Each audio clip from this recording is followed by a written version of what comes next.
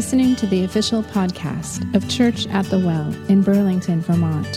For more information about Church at the Well, including gathering time and location, events, and how you can financially support the podcast, please visit us online at wellchurchvt.com. I was thinking this week about the very first proper public sermon I ever gave. And I remember the first sermon I ever gave. It was 23 years ago. Now, I'm 46, so that means it was half a lifetime ago for me. It was 23 years ago, and I had a few semesters of Bible college under my belt, but I was home. I went to Bible college out in the West Coast, out in Oregon, but I was home back in New York in between semesters, kind of taking an in-between semester break. And the pastor of the church that I was a part of, that I'd grown up in, he scheduled me to preach a sermon during one of their midweek services. And that was back when churches had midweek services. And our church used to have a Sunday morning service, but also on Thursday night at 7 o'clock, they had a midweek service. And so there was a couple hundred people that usually came out to our midweek service, and mostly they were folks who'd watched me grow up in the church. I started going to that church when I was 12 years old. And so it was a little odd for me. It felt a little bit strange. Here I was 23 years old with just a couple semesters of Bible college under my belt. And I was going to get to preach for like a whole night, a whole sermon. Like they gave me the pulpit. And I was like, what? You're gonna trust me with that? Like I've never done this before. Like you might think I've gone to Bible college and learned something, but I really haven't yet. And so I felt a little inadequate. I felt a little ill-equipped, but I was excited for the opportunity. 23 years later, I still feel inadequate and ill-equipped most times when I get up to preach. But my sermon title that night was called Leaving Lodabar. And it was about the story of Mephibosheth. Back in 2 Samuel chapter 9, there's this story about this guy named Mephibosheth, and it's not a really well-known Bible story, but it's one that caught my attention as a young Bible college student. So I hadn't preached before. I thought, well, this is just as good as anything to preach from the Bible. And it wasn't a very good sermon, let's put it that way. It was my first time ever standing in front of a few hundred people and preaching from the Bible and having, 30 minutes to do so, which was a short sermon in my church. In the church I grew up in, if you didn't preach for 45 minutes to an hour, you didn't preach. And so I just scraped, I don't know if I can do 30 minutes. And so I just kind of like fuddled through it.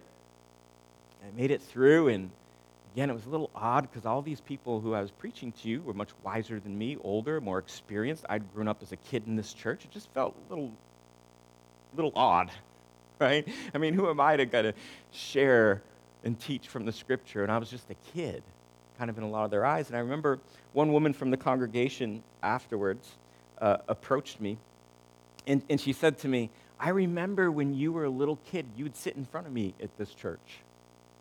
And immediately I kind of like froze up because when I was a young teenager in church, I just tried to stay awake through the sermon. I didn't understand a lot of it, and honestly, it's just a little hard for me to sit through, and so I'm thinking, oh, geez, she remembers me, falling asleep and just kind of like not paying attention, and so she went on to say, I didn't expect much tonight. Implying that, I was that same kind of disinterested young teenager. And she went on to say that the Holy Spirit, though, had spoken to her through my sermon, and that she was going to respond to what he felt he was telling her to do. And I don't think I'll ever forget that, because I remember how ill-equipped I felt. I remember how inadequate I felt. I remember like fumbling through that sermon. And to hear someone come up and say, oh yeah, like I didn't expect much from you, you're just that punk kid. But the Holy Spirit spoke through your sermon to me, and I'm going to respond to it. And something stuck with me there. Like I remember that. And I learned something that night. One, I didn't realize or think that I would be still preaching 23 years later. I mean, preaching it's not a popular or highly esteemed profession. Like most people, if they find out I'm a preacher or a pastor, they want to get away from me as fast as possible. And some of that's deserved, right? Because of the way Christians kind of interact with people and talk with people. But I never thought that I'd be doing it for 23 more years, preaching. You know, statistics tell us that 80% of people who go into the pastorate do something else within 10 years. Because it can be stressful, there's lots of conflict, there's burnout, there's all kinds of things that happen. Fortunately, I've pastored 2 congregations. The one that I kind of grew up in, I was a pastor there for 12 to 13 years, and this one. And I've had wonderful experiences where people are just like amazing friends to walk with, but that's not always the case for pastors. So I didn't know, honestly, if I'd be doing this 23 years later, but I knew this. I knew that I wanted the Spirit to use me that way again, where I didn't have to do something really good or be at my best or be at my sharpest, but the Spirit could still use it to speak to someone else. That did something to me. I remember that moment. And I learned something that night that I would never learn in Bible college, and that's this, that we should never underestimate what the Holy Spirit can do through the foolishness of preaching. You know, the Bible says that preaching is foolishness. 1 Corinthians chapter 1, verse 21, it says this, God has chosen to use the foolishness of preaching to save those who believe. Now, if you've been coming to the well for a while, you know we've got the foolishness part down really good up here. But I remember that sermon. I remember that lady coming to me. And there's a passage in Hebrews chapter 4 that says this, the Word of God is living and active, and that it's sharper than a two-edged sword. It's able to penetrate our hearts and to expose our intentions, our desires, our thoughts. And so what I realized that night, my first ever sermon, was that I kind of didn't do a great job with it. I did my best, but I was new at this. I was 23. But what happened was the Holy Spirit used that scripture, because I was still preaching scripture, right? And somehow it penetrated into this lady's heart. And she responded to that. And I never forgot that. And the reason I bring that up this morning, that story, is because we're going to look today at Peter's first ever proper sermon in Acts chapter 2 at Pentecost. Peter, of course, is one of the disciples of Jesus, and Jesus ascends to heaven. And here's a quick backdrop of what we've already covered in Acts, is that Jesus has told his disciples to wait in Jerusalem for the Holy Spirit, and he ascends to heaven. And there's 120 believers, and they're all gathered together in this upper room that they're renting, and they're praying together continually, and a mighty rushing wind comes and fills this place, and it says a pillar of fire comes into the room.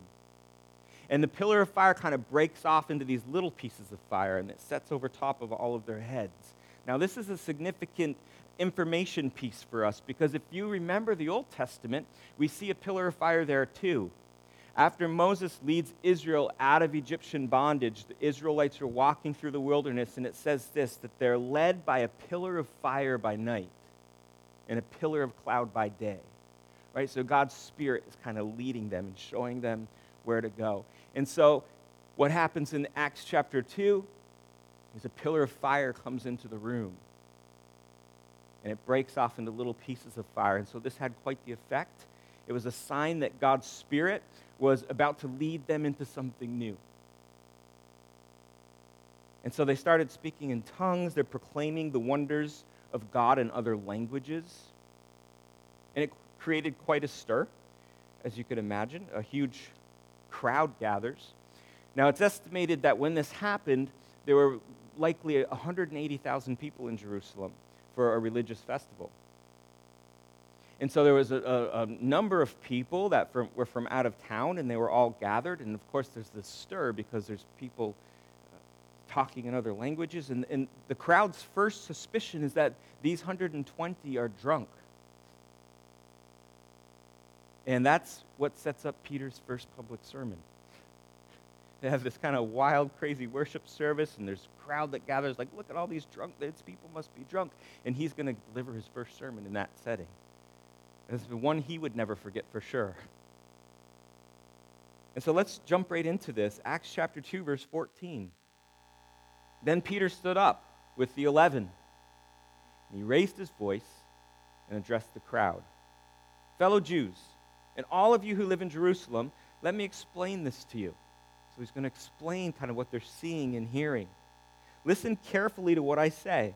These people are not drunk, as you suppose. It's only 9 a.m. And so Peter stands up to deliver his first ever proper public sermon, and his intro is quite humorous. He's kind of saying, I know you've already prejudged us, but give us the benefit of the doubt. It's 9 a.m. We're not drunk for our religious festival at 9 a.m. That's how he starts his sermon. He's explaining to them what they're seeing and hearing. Then in verse 16, he gives an explanation by using an Old Testament prophet by the name of Joel. And he quotes from the book of Joel. In verse 16, he says, no, this is what was spoken, what you're seeing, what you're hearing, was spoken by the prophet Joel. Verse 17, in the last days, God says, I will pour out my spirit on all people. Your sons and your daughters will prophesy. Your young men will see visions. Your old men will dream dreams. Even on my servants, both men and women, I will pour out my spirit in those days, and they will prophesy. I'll show wonders in the heavens above and signs on the earth below, blood and fire and billows of smoke. The sun will be turned to darkness and the moon to blood before the coming of the great and glorious day of the Lord, and everyone who calls on the name of the Lord will be saved. And so Peter goes back to the Old Testament, and he pulls out Scripture because he's preaching, right? This is his first public sermon. And he pulls from the prophet Joel, and what he's telling the crowd is, look, what you're seeing and hearing right now, Joel prophesied about. That what you're seeing and experiencing and hearing is the sign of a new age that is coming. That God has poured out his Spirit.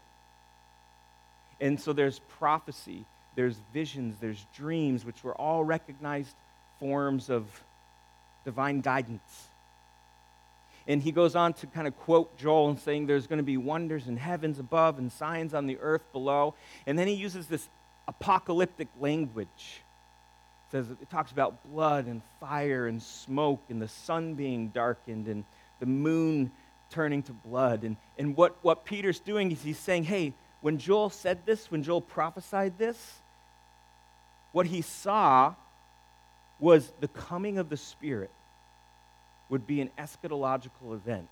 That it would, when the Spirit was poured out, it would trigger something.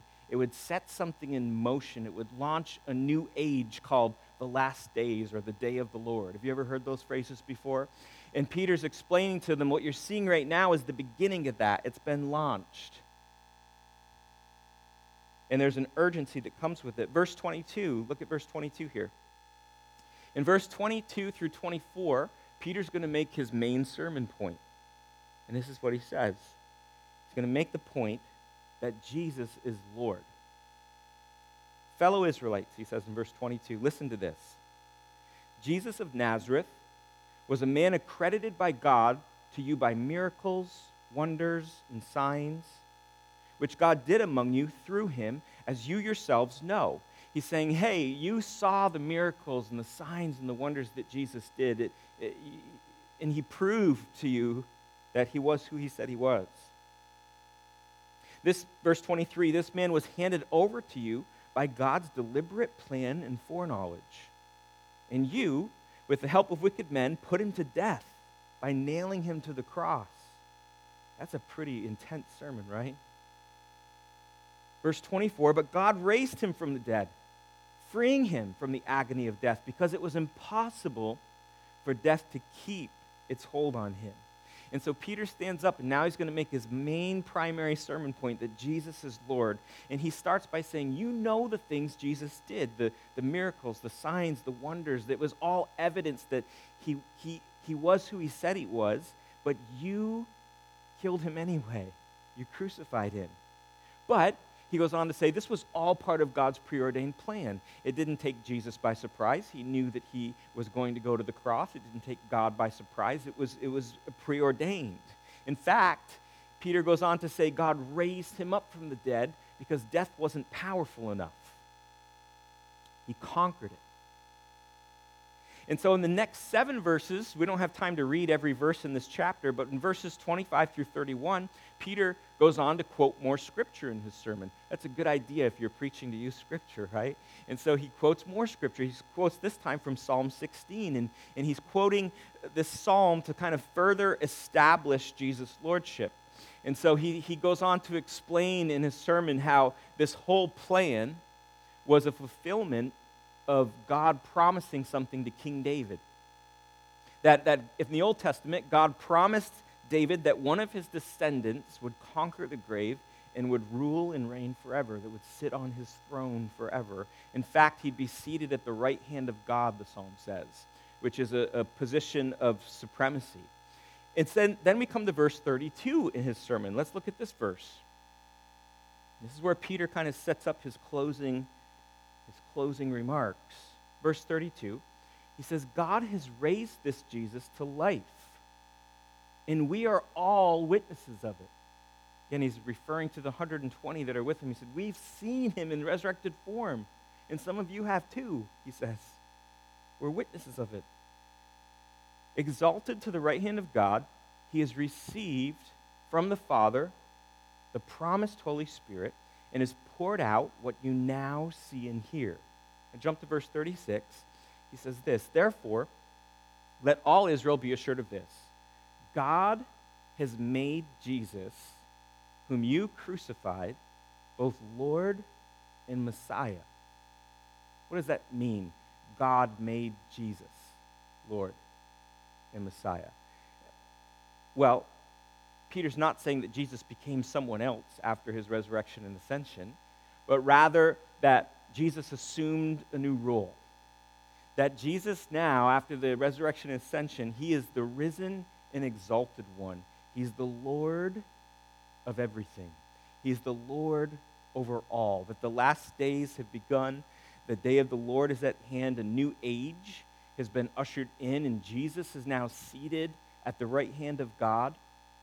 The Holy Spirit is poured out on all flesh, from the least to the greatest, and God now acts by means of his Spirit, the same Spirit that is directing and empowering the church and allowing us to be his witnesses. And so when we say these words, Jesus is Lord, have you ever heard that expression before? Have you ever said that before? When we say those words, Jesus is Lord, it's a real simple thing to say, just 3 words. But when we say that, what we're saying is all of these things at once. We're saying that he's now the risen and exalted one. He's Lord of everything. The last days have begun. A new age has been ushered in. Jesus is seated at the right hand of the Father. The Holy Spirit's being poured out on all flesh and empowering the church and directing the church, and it's allowing us to become his witnesses. When we say Jesus is Lord, we're saying all that at once. That's what Peter's sermon is doing. Saying, let me explain to you what Jesus' lordship means. Then we come to verse 37. When the people heard this, remember there's a huge crowd that's gathered. When the people heard this, they were cut to the heart. And they said to Peter and the other apostles, brothers, what shall we do? Let me ask you this question. Have you guys ever been cut to the heart before? Maybe you were just kind of going about your day, you were doing something, and something grabbed your attention, and it just like, boom, it just like hit you. It penetrated you. It got past your defenses. It just like shook you up, right? It cut to your heart. Something got in. Something just got there. And so here are these people, and they're hearing Peter's sermon, and it says this, they were cut to the heart. And you'll know this if you've been cut to the heart before. Once you're cut to the heart, you feel like you have to do something. Like, I just can't just sit here. I have to respond to this. I have to do something. And so they say to the disciples, what should we do? Everything that we've just heard, it's cut us to the heart, and now we need to do something. And see, when we get cut to the heart, we will always feel this need to do something, whether it's alter an attitude or recommit to something or reprioritize our values or change a certain behavior or choose a different path. Let me just take a moment to say this. When you realize that you've been cut to the heart, don't ignore that. Because oftentimes we just think, oh, that's just kind of like a weird moment where, no, that's the Holy Spirit at work in your life. And he's cutting to your heart because he's creating an opportunity for you to respond to that. Right? And part of following Jesus is learning how to respond when the Holy Spirit cuts to our hearts. And it's not always through a sermon, is it? Now in Acts chapter 2, we're reading it's during a sermon, and that happens sure enough. But it's not always through a sermon. The Holy Spirit can cut to our heart in many different ways. It can be a conversation with someone. Right? It could be listening to a song. Maybe tonight we're at the open mic and we hear a song and there's just that moment like, oh, man, like, I just cut to the heart now. I feel like I have to do something. Pay attention to that. That's the Holy Spirit cutting to our hearts, right? It could be through sharing a meal with someone. It could be through watching a film, taking a walk out in nature. It can be in solitude. We can even get cut to the heart in hardness or hardship and loss, right? You ever go through something difficult and there's just that moment when you're just like cut to the heart and maybe you're reprioritizing your values and saying, oh man, I don't know if I'm living for the right thing. That's you being cut to the heart. That's the Holy Spirit kind of like working in you and speaking to you. Even though you're not hearing an audible voice, it's cutting to your heart. And that's what happens here to these people. They're listening to this sermon. They're cut to the heart. And they say to Peter and the apostles, what should we do? It's interesting. As a preacher, it's interesting to me that I can't help but notice that 1/3 of the book of Acts is sermons and speeches. And I think that's significant because, yeah, the Holy Spirit cuts to the heart in all these different ways, but 1/3 of the book, we see sermons and speeches and the Holy Spirit using preaching to directly cut to the heart. See, one of the reasons that we preach every Sunday and we teach the scriptures every Sunday is not because we're really good at it. It's because we believe that the Holy Spirit still does that. That how he worked through the early church, 1/3 of the book was through teaching and preaching of Scripture, and he would come and he would cut to the heart, and there'd be a response. And so we take time each Sunday. The reason we do preaching and teaching is not just because, oh, everybody has to do it. That's part of church. No, we really believe that the Holy Spirit uses Scripture to cut to our heart, right? That Hebrews 4:12 is real, that the Word of God's active and living, and it's powerful, and it's sharp, and it can pierce, it can penetrate our hearts, and it can expose our innermost intentions and desires and thoughts. And we believe that the Spirit still does this. I know for me personally, as both a preacher and as a listener of sermons, that I've experienced God kind of do that in different ways. Lots of times I fell asleep during sermons. But there are times when I'd read a passage of Scripture or someone would be teaching or preaching something, and I'd be like, whoa, that's like right for me.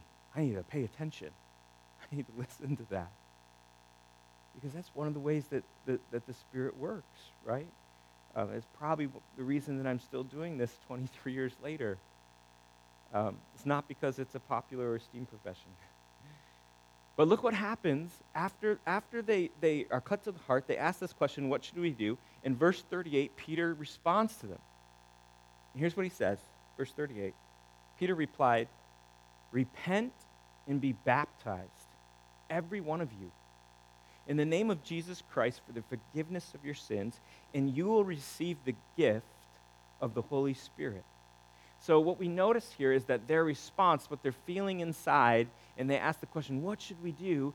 Peter responds, and he gives them some action to put onto their response. And he says, repent. And repent just means to turn away from your sin and turn toward God. And it's where we receive the forgiveness, right, through Jesus and what he did on the cross. And so he's saying the first thing you need to do is repent. Just turn away from your sin. Turn toward God. Receive forgiveness for your sins. And then he tells them also, be baptized. Now, baptism is when you're immersed in water and you're raised up.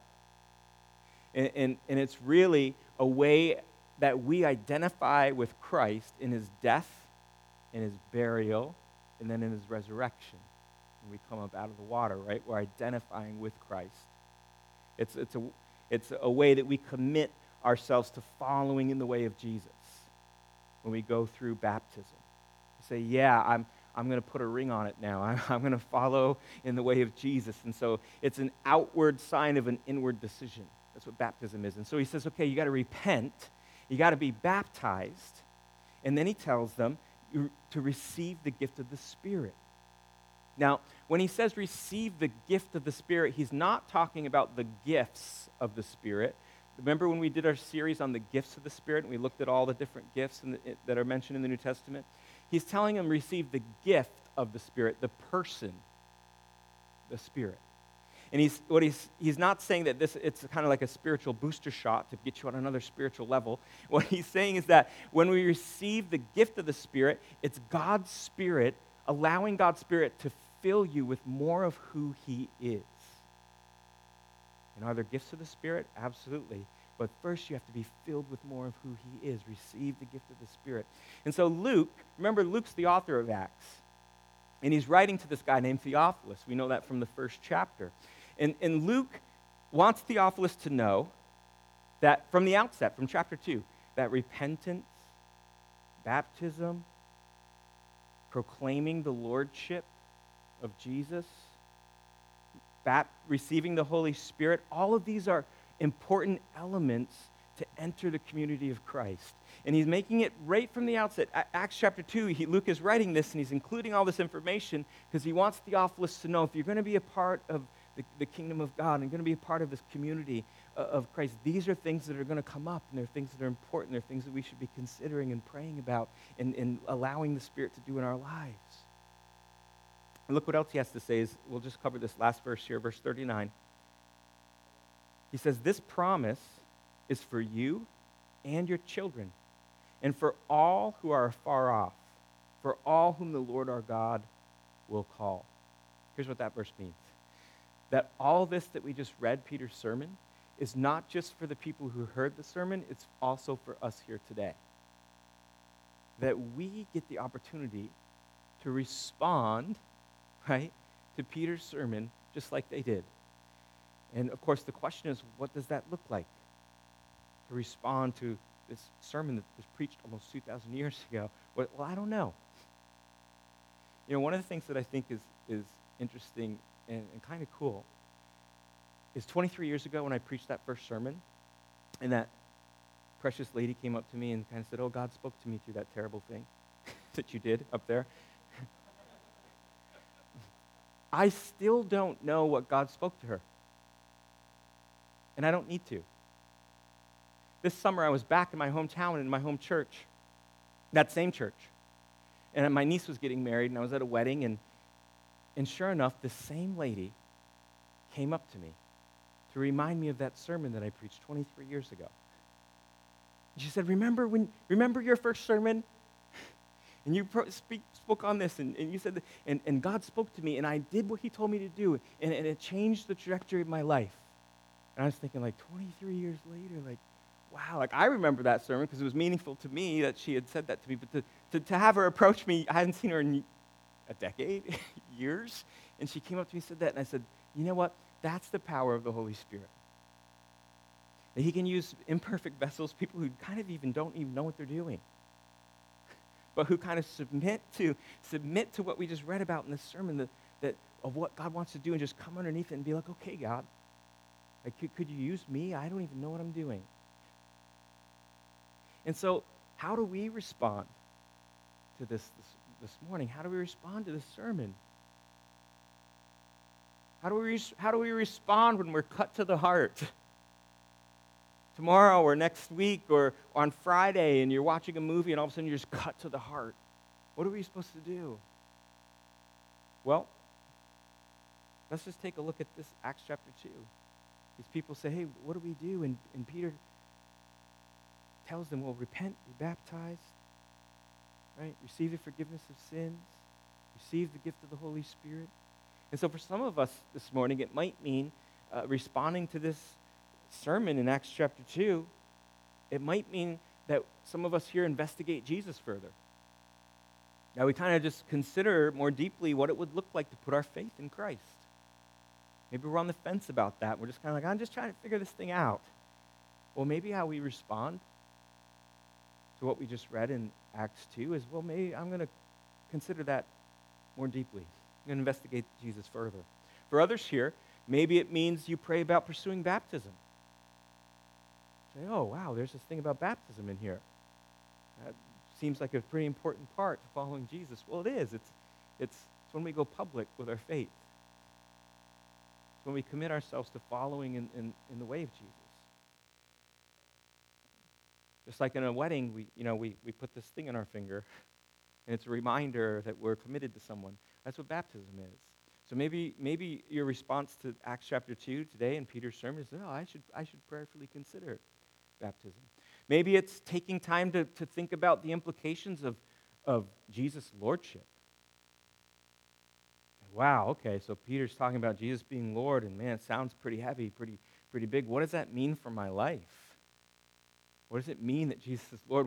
What implications does that have on my decisions and the choices I'm making?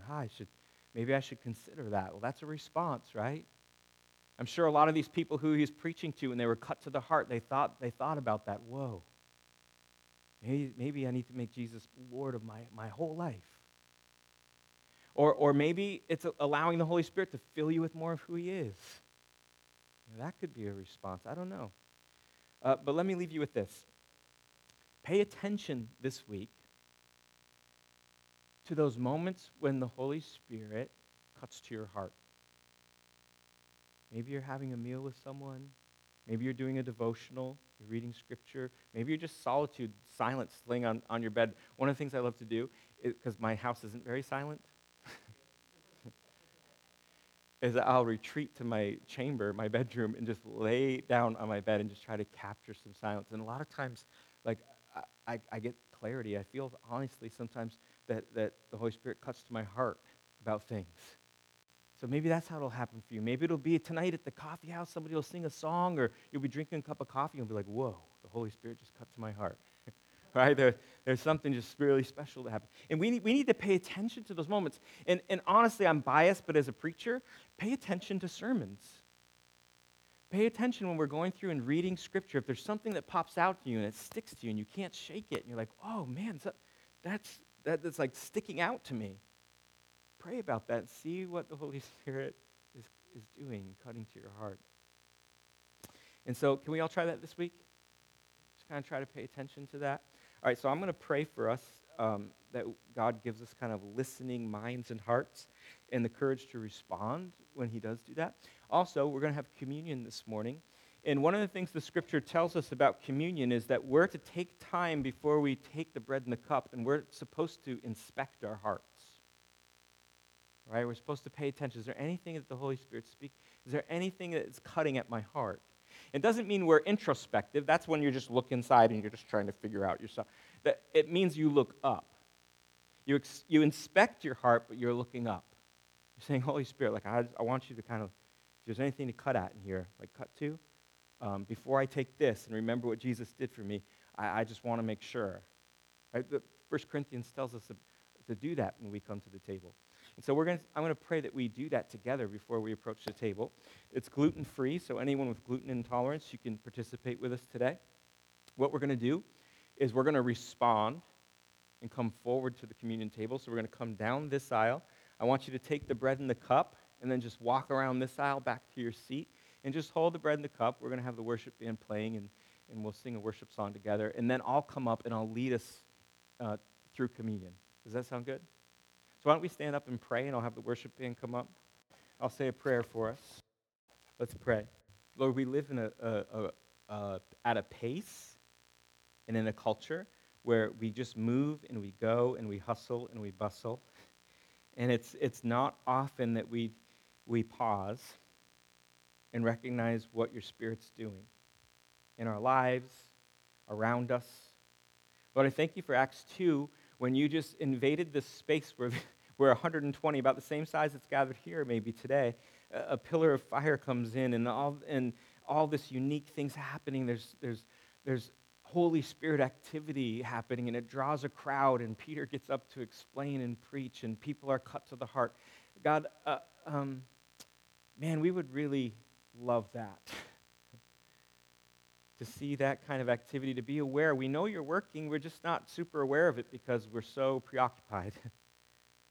God, I pray this week you would help us as a church family to pay attention to the Holy Spirit and when he cuts to our heart, whether it's through scripture or a sermon or a prayer time or a devotional or a conversation or a song or a movie or nature or whatever, solitude, whatever way you want to speak, we want to listen. And so, Lord, we come to the communion table together as a church community this morning, and we heed 1 Corinthians, where it tells us that we should inspect our hearts, not to be introspective and try to figure our own selves out, but just to inspect and just see, hey, is there anything you might want to speak to us about? Is there anything that you're cutting at? But we want to respond to that. We want to remember what Jesus did for us. We want to celebrate that we've been ushered into this new age where Jesus is at the right hand of the Father and the Spirit's been poured out, and we get to participate. We get to experience this new age. What a privilege. But we don't want to miss it by being so busy that we don't see it. We don't recognize it. We don't participate in it. So God, help us with that. And remind us of that even as we take communion together this morning. We give you all the praise, all the honor, and all the glory because it belongs to you. Amen. Thank you for listening to our podcast. Church at the Well is a community reintroducing Jesus in Vermont through worship, service, creativity, and community.